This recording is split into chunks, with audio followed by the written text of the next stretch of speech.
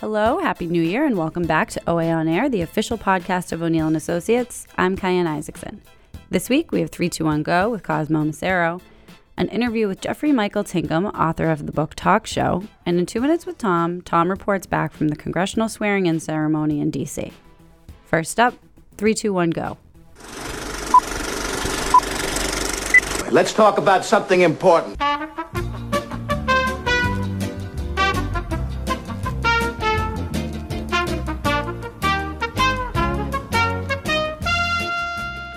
Hello and welcome to 321 Go on OA On Air, our weekly look into the world of public affairs, culture, business, and the economy.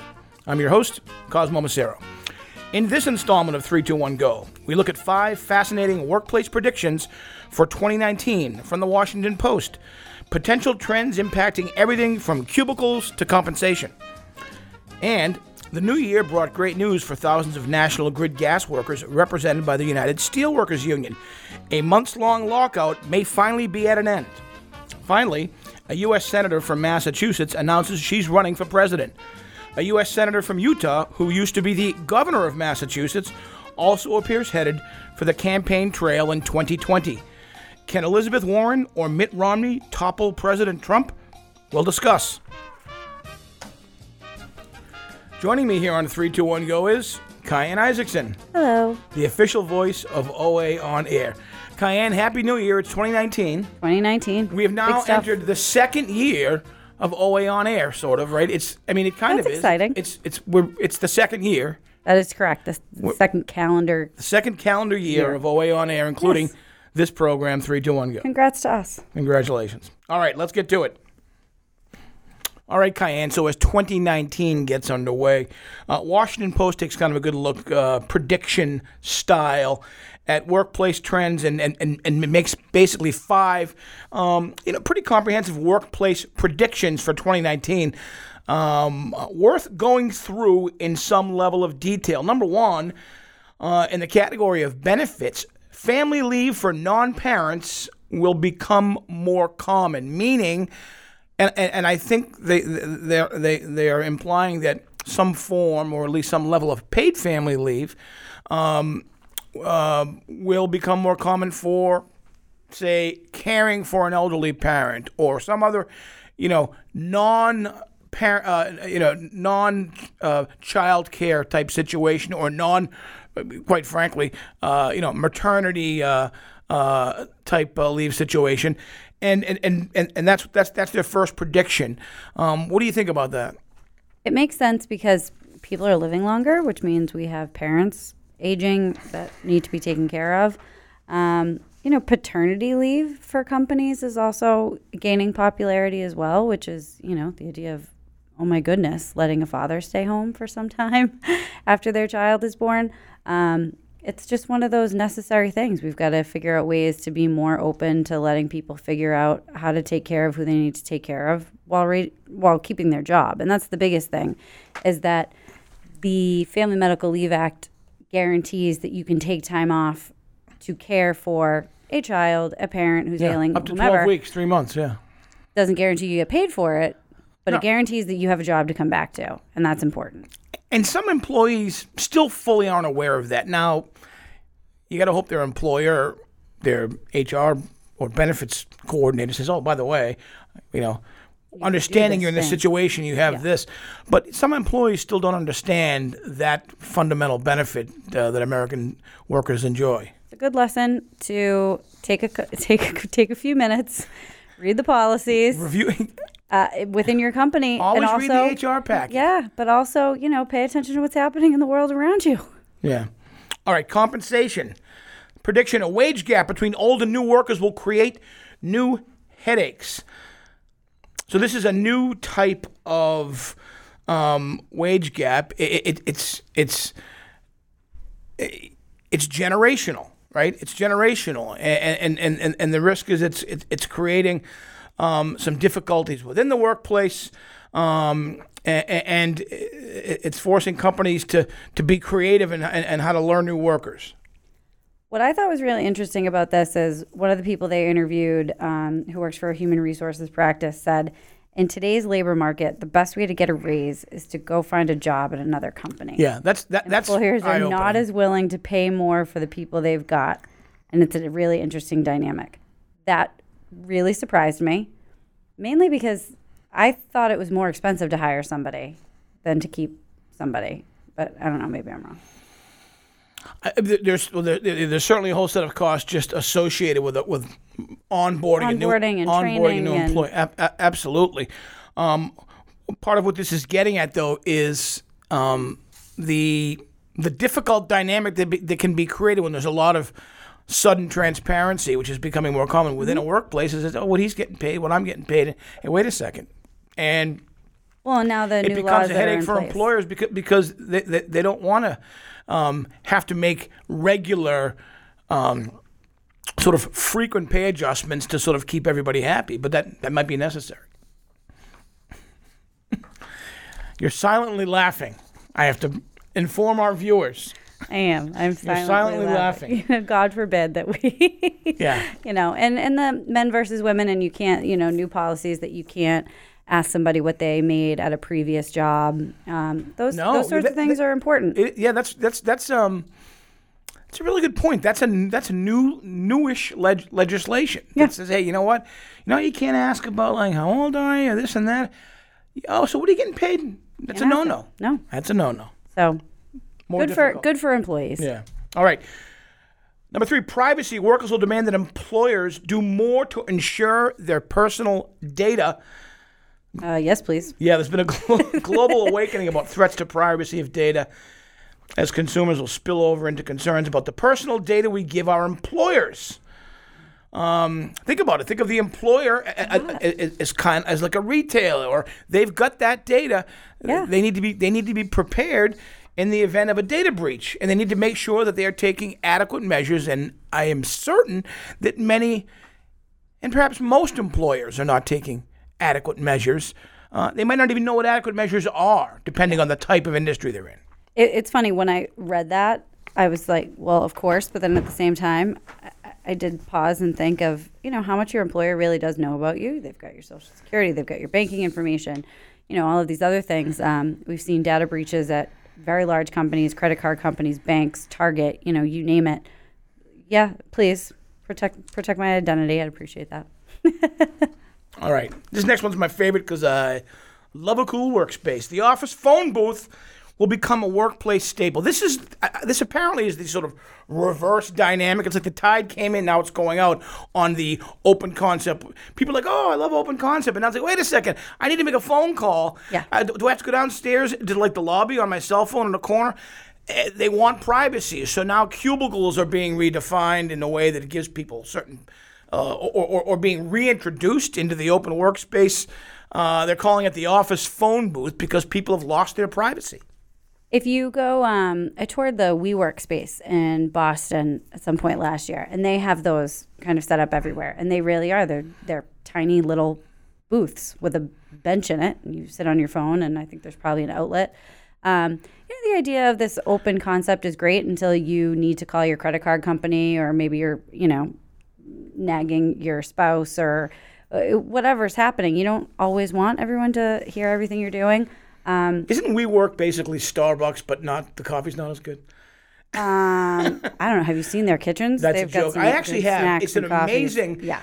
It's an amazing really cool. dynamic that those types of shared workspaces have. They also have like nap rooms and ping pong tables, and personally, I just like having an office with a door.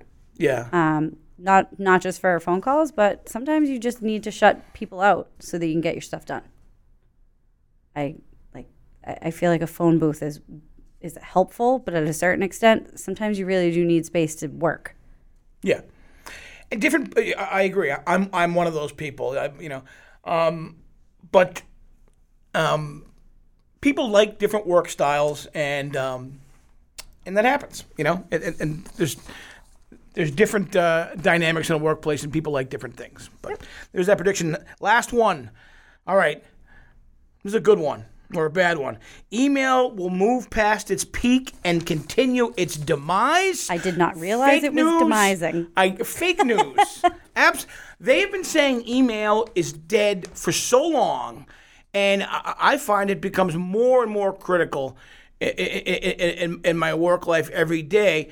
Not in the ways maybe it has been in the past, but it's a fundamental way to not just communicate, but to organize and to store things. And I use my email accounts, plural, for just as much, if not more, than I ever have.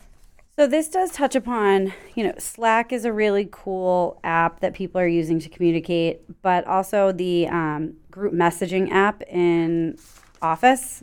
I think that's its own thing that could be used in place of email when it's like a quick, hey, more of a chatting. Yeah. But I don't know if demising is even a word, but I would be shocked. I don't know how people lived or operated or worked without email. And if you manage documents and files and transfer them, schedules, yeah. There just isn't a messaging texting app that's going to work for me in that regard. No, I agree. All right, Cayenne, 5 workplace trends or workplace predictions for 2019.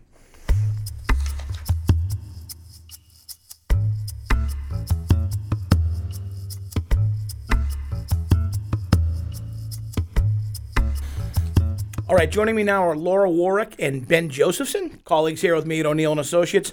Hey, big news, really, as we sit here just in the last sort of 24 to 48 hours, a months-long lockout of workers for National Grid appears to be on the brink of ending.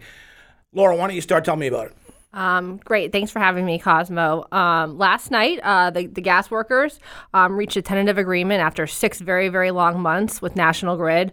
That tentative agreement addresses a number of issues related to safety, natural gas, the future workforce, and then some provisions for current workers. So they're going to be bringing that contract to their members for a vote on Monday, and hopefully that will finally put an end to this lockout, which has been going on since June 24th. Okay. Now, Ben, in addition to this excellent news just from last night, around close to midnight on the evening of January 2nd, just as we sit here, there was also some important legislation passed just a couple of days prior that that provides some much needed stability to the families of these workers. That's right, Cosmo. There's a couple dynamics here. And it's really all comes back to the fact that the members of the Massachusetts General Court, the House and Senate, as well as the governor, provided great support to the gas workers throughout this ordeal. And what you're referencing is that they passed on New Year's Eve a provision that would allow for the extension of unemployment insurance in the case of a lockout, currently capped at 26 weeks, that would be extended another 26 weeks to workers who were locked out in this situation through no fault of their own. And that, I'm sure, played no small part in this agreement taking place this last week. So multiple dynamics at play, but all possible with the great support of the folks in that building. And that legislation was really important because, it prevents or unethical companies from taking advantage of workers. So that was a very helpful thing in reaching an agreement. And I think I think the gas workers feel that this is a good day for the Commonwealth.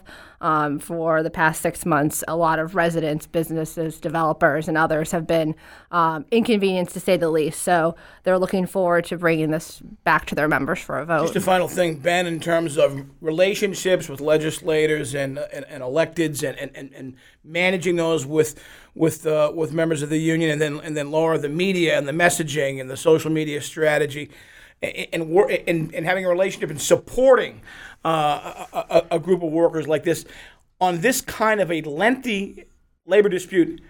Exhausting, am I correct? Like late nights and just exhausting. Yeah, and there's a couple pieces of that. I mean, there's the legislators in their role as leaders, civic leaders in their communities, expressing what they're hearing from their constituents and business leaders, that the desire to have a safe and experienced workforce working on natural gas in their neighborhoods, on their new commercial developments in their communities, and then, as I said before, taking that advocacy and moving it in the direction of a concrete piece of legislation that allowed for workers to not be placed at a disadvantage at the bargaining table against a large multinational company. The extension of that unemployment insurance really allowed them to bargain without having the threat of economic ruin as a possibility. So, and I should also say that individual cities and towns, mayors and police chiefs and fire chiefs themselves also recognized that it was important to have the safe workforce. So all those things came into play.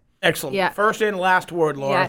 Yeah, it wasn't a long, exhausting process. And I think, even more so because we got a chance to see firsthand some of the individual lives that were impacted,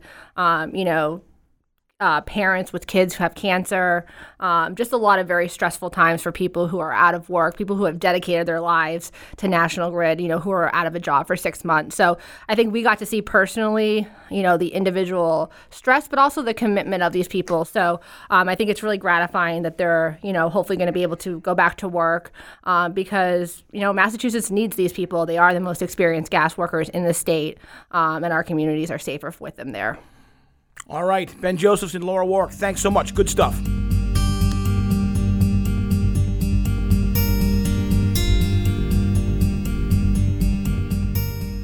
All right, Cayenne. So let's talk about the presidential race. United States Senator Elizabeth Warren from Massachusetts, Democrat, forms an exploratory committee, says, I'm in. Okay, I'm running for president in 2020.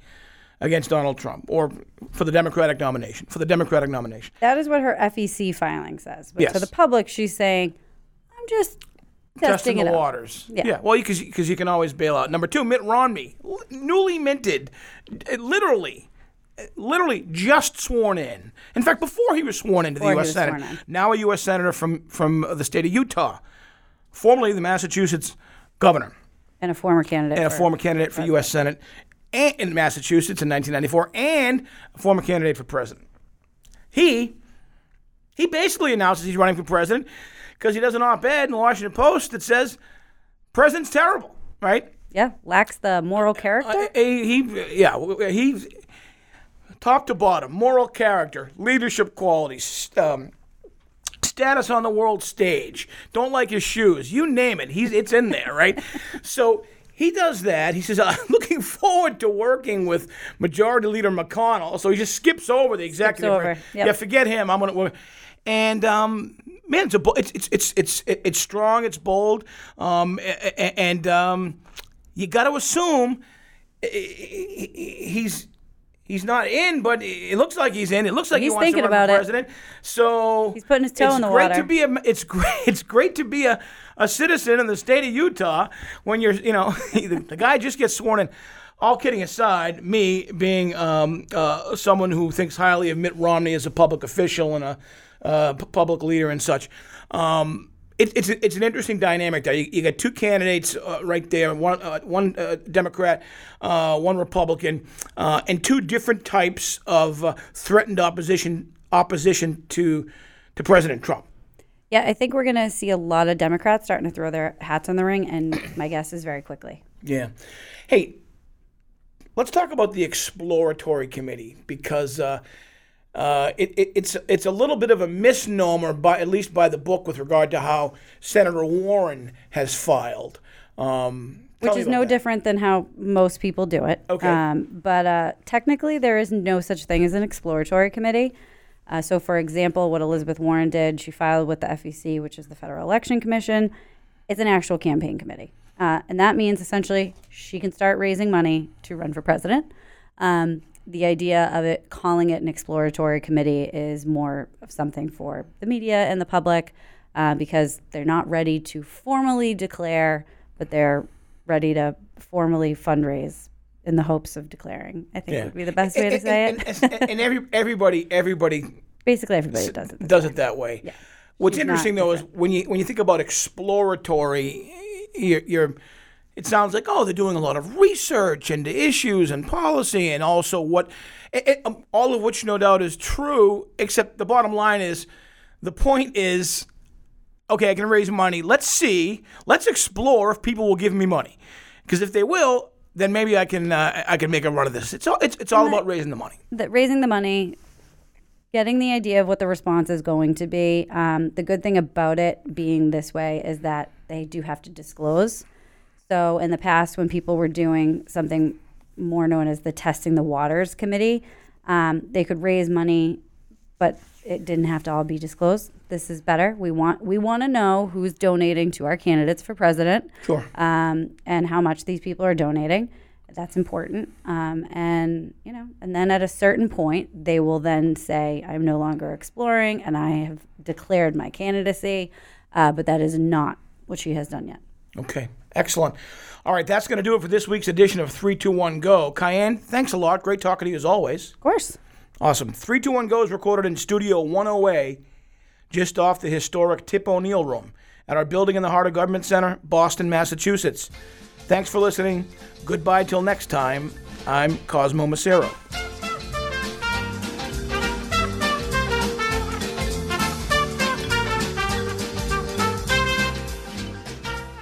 That's all for 321 Go. Up next, an interview with Jeffrey Michael Tinkham about his new book, Talk Show. All right, up next, we're going to be talking to Jeffrey Michael Tinkham. Jeff Tinkham, he's the author of Talk Show, his breakthrough novel, his new novel.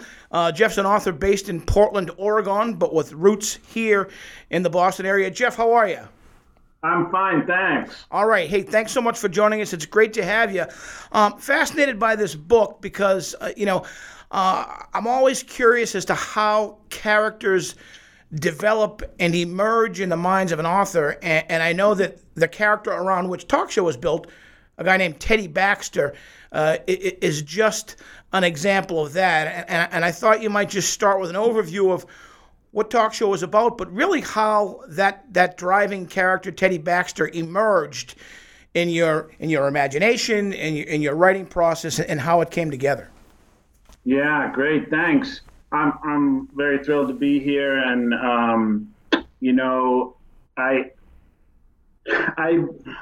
the book sort of appeared out of the ether to me, but the character of Teddy Baxter, who is in the story is America's most popular late night TV talk show host, and career going wonderfully, top of his game, top of the ratings, and he gets afflicted with a kind of very strange illness, malady, which is seemingly undefinable, and that's what we sort of turn on here, and his friends and family and assistants go on a wild chase trying to figure out what's going on with him. So we're talking about a fictional David Letterman kind of Conan O'Brien character, right? Johnny Carson. Johnny yes, Carson. Exactly. Yeah. Okay, got it. The idea for him in particular, there was a couple things, but I think mostly it was that I thought that, it's a huge fan of Carson and Letterman and all those guys and Conan and, growing up. And I just thought that there hadn't been a fictional treatment either in a film or a book or a TV show of this particular type of entertainer in our world. And I thought that was, a failing, really. I mean, movies about presidents, about war heroes, about athletes, but as the main character in something like this, the Carsons and Lettermans and Conans, they seemed like they were ripe for a fictional treatment. Yeah, the closest I can come, and it's not really that close, would be the Jerry Lewis character and the King of Comedy, which, of course, is a very dark portrayal, and he's not the main character. He's kind of the foil, the side character to Robert De Niro's Rupert Pupkin. I thought of that, but you're right. There really hasn't been any kind of a fictionalized treatment in literature or entertainment. Yeah. So I think it's a great subject matter. Tell us more about Teddy in the book.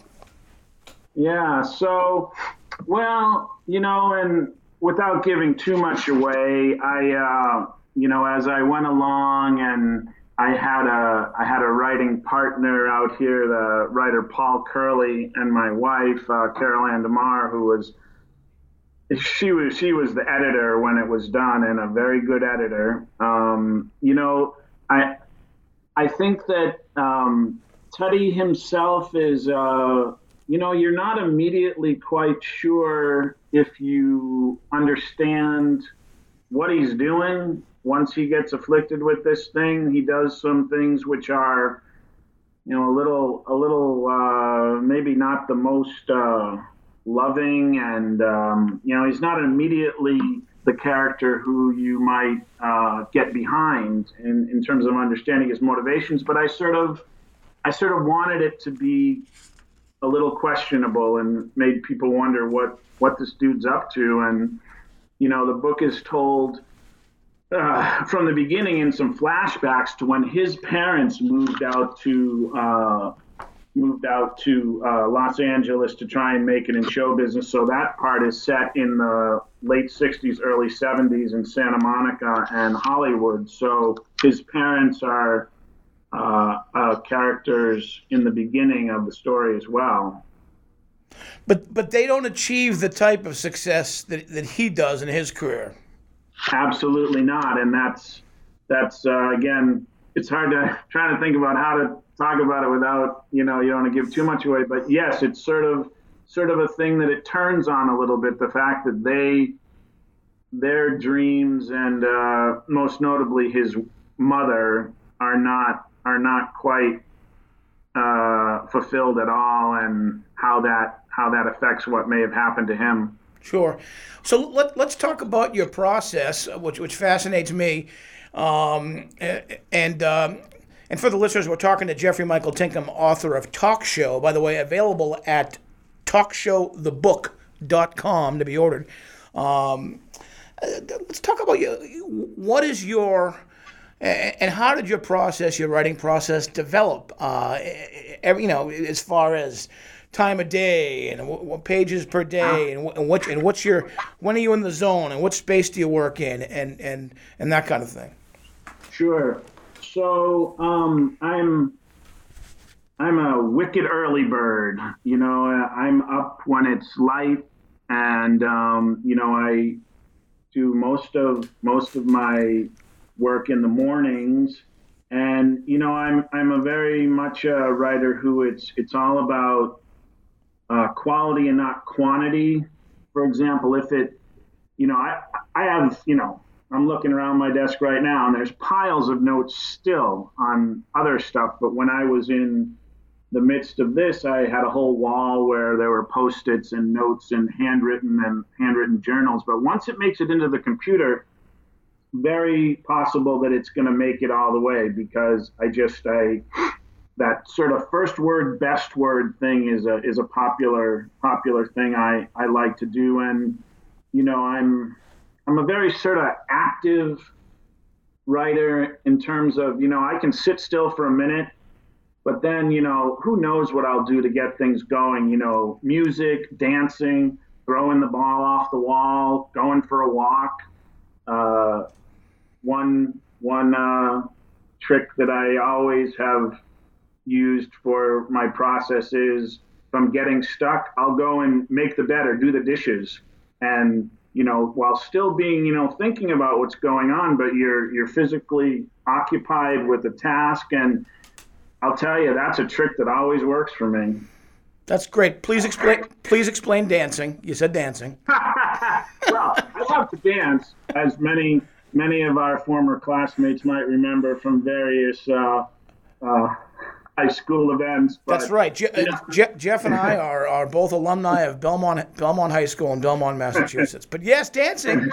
That's right. Yeah. So the Gap Band, right? This is what we're talking about. Right? Sure. Of course. Cool in the Gang. Any kind of, I just, I feel like the creative process, no matter what you're doing, painting, writing, dancing, is it's really all one thing. It's connected. No, you're right. It's all interconnected. When you're feeling creative, you could create a piece of artwork. You could write a thousand great words. That's great.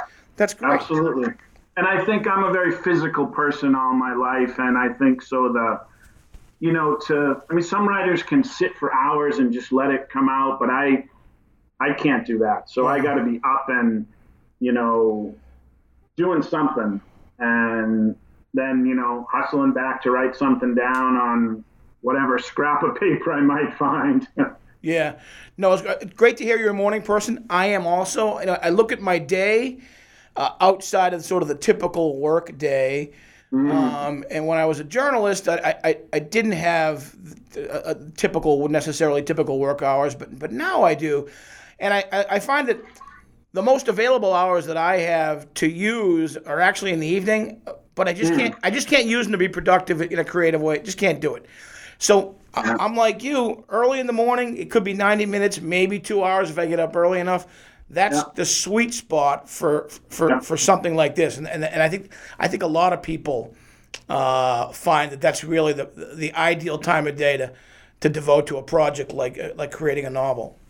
Absolutely. And that's, I get teased for going to bed early, but, I'm usually the first one up wherever I am. So that's when it works for me. That's great. Just a couple things before we close out. You mentioned, I think in the forward or in your acknowledgments, being inspired by some educators. What are the inspirations that went into, and the people and the experiences that inspire you to write Talk Show? And also, at what stage in your, adult life, post-graduate life, did you say, okay, I have a career and I'm making a living in this way, but I know that what my life is supposed to be about is creating literature. Right. Well, I would say that. I've always been a writer, and some of it I say apparently because, my mom will show me little stories that I wrote when I was a kid, mostly probably about the Red Sox. But, at Belmont High School, people like Mary Slater and Marcia Westby were very influential in just supporting me and encouraging me. University of Rochester, I sort of stumbled into an incredible English department, which I didn't know I was, but yep.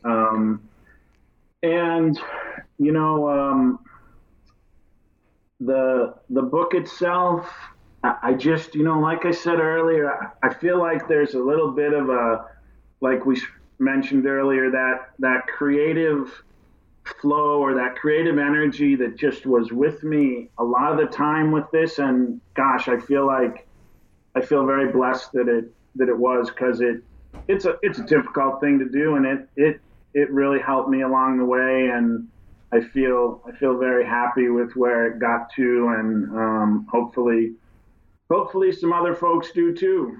Excellent. All right, the book is Talk Show, available at talkshowthebook.com. We've been talking to author Jeffrey Michael Tinkham, an old friend of mine too. Jeff, hey, it's been great having you on the podcast, great having you on OA On Air, and great success with the book. It's a terrific piece of work. Thank you very much, Cosmo. You are the man, and I feel very, very fortunate to talk to you here, and thanks to everyone for helping out. I had a great time.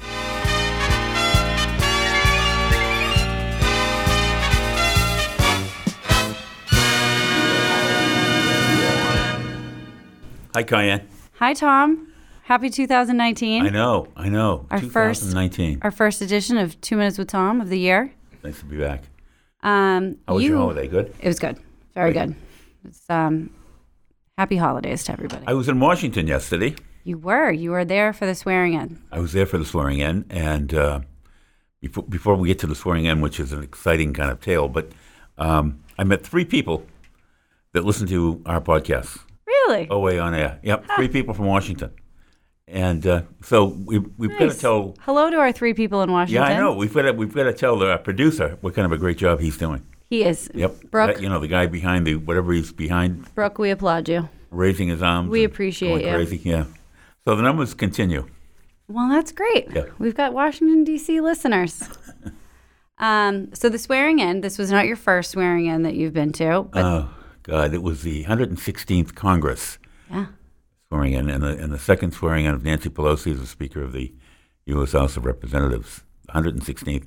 The first one I went to was the 82nd Congress, when my father first went to Congress, and it was his swearing in.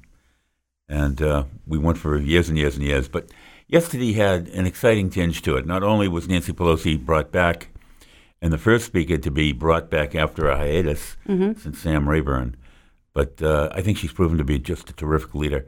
And there was genuine enthusiasm for her coming back into the chair, not only by the Democratic Party but everybody in Washington.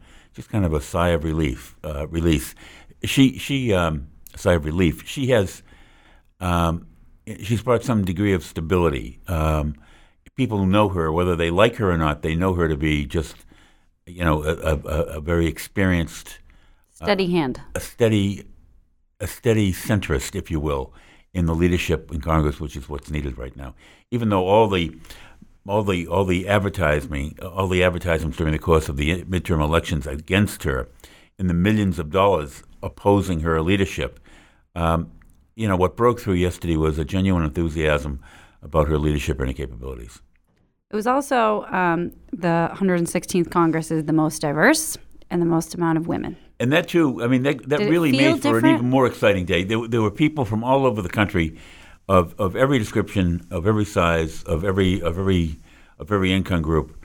They're cheering on their respective, new members for the most part, new members of Congress getting sworn in, and Ayanna Pressley had a throng of people outside of her office door, and everybody was quite happy and applauding her. I saw lots of pictures. Yeah, Lori Trahan the same way. Everybody was really quite enthusiastic.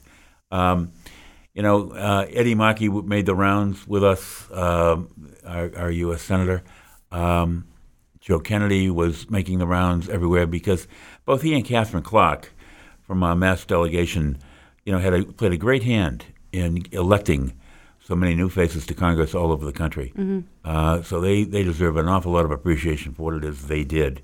And the others, the more seniors, Jim McGovern and Richie Neal, of course, are taking over major key legislative seats with gavels, one in Ways and Means, the other in the Rules Committee, the two most important committees in the House of Representatives.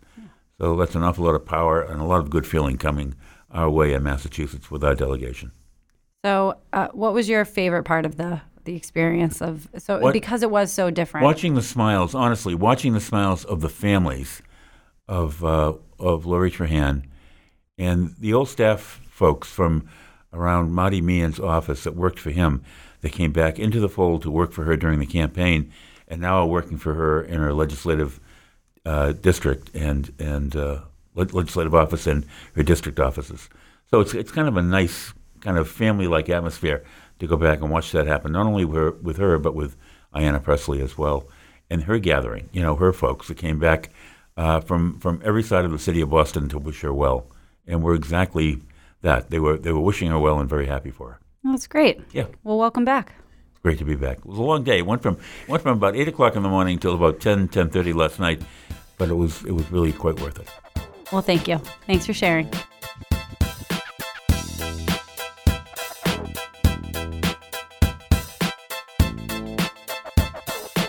That's it for this week's episode of OA On Air. Don't forget to subscribe, whether it's on Spotify, iTunes, or SoundCloud, and you can also tune in on our own O'Neill & Associates website. Talk to you next week.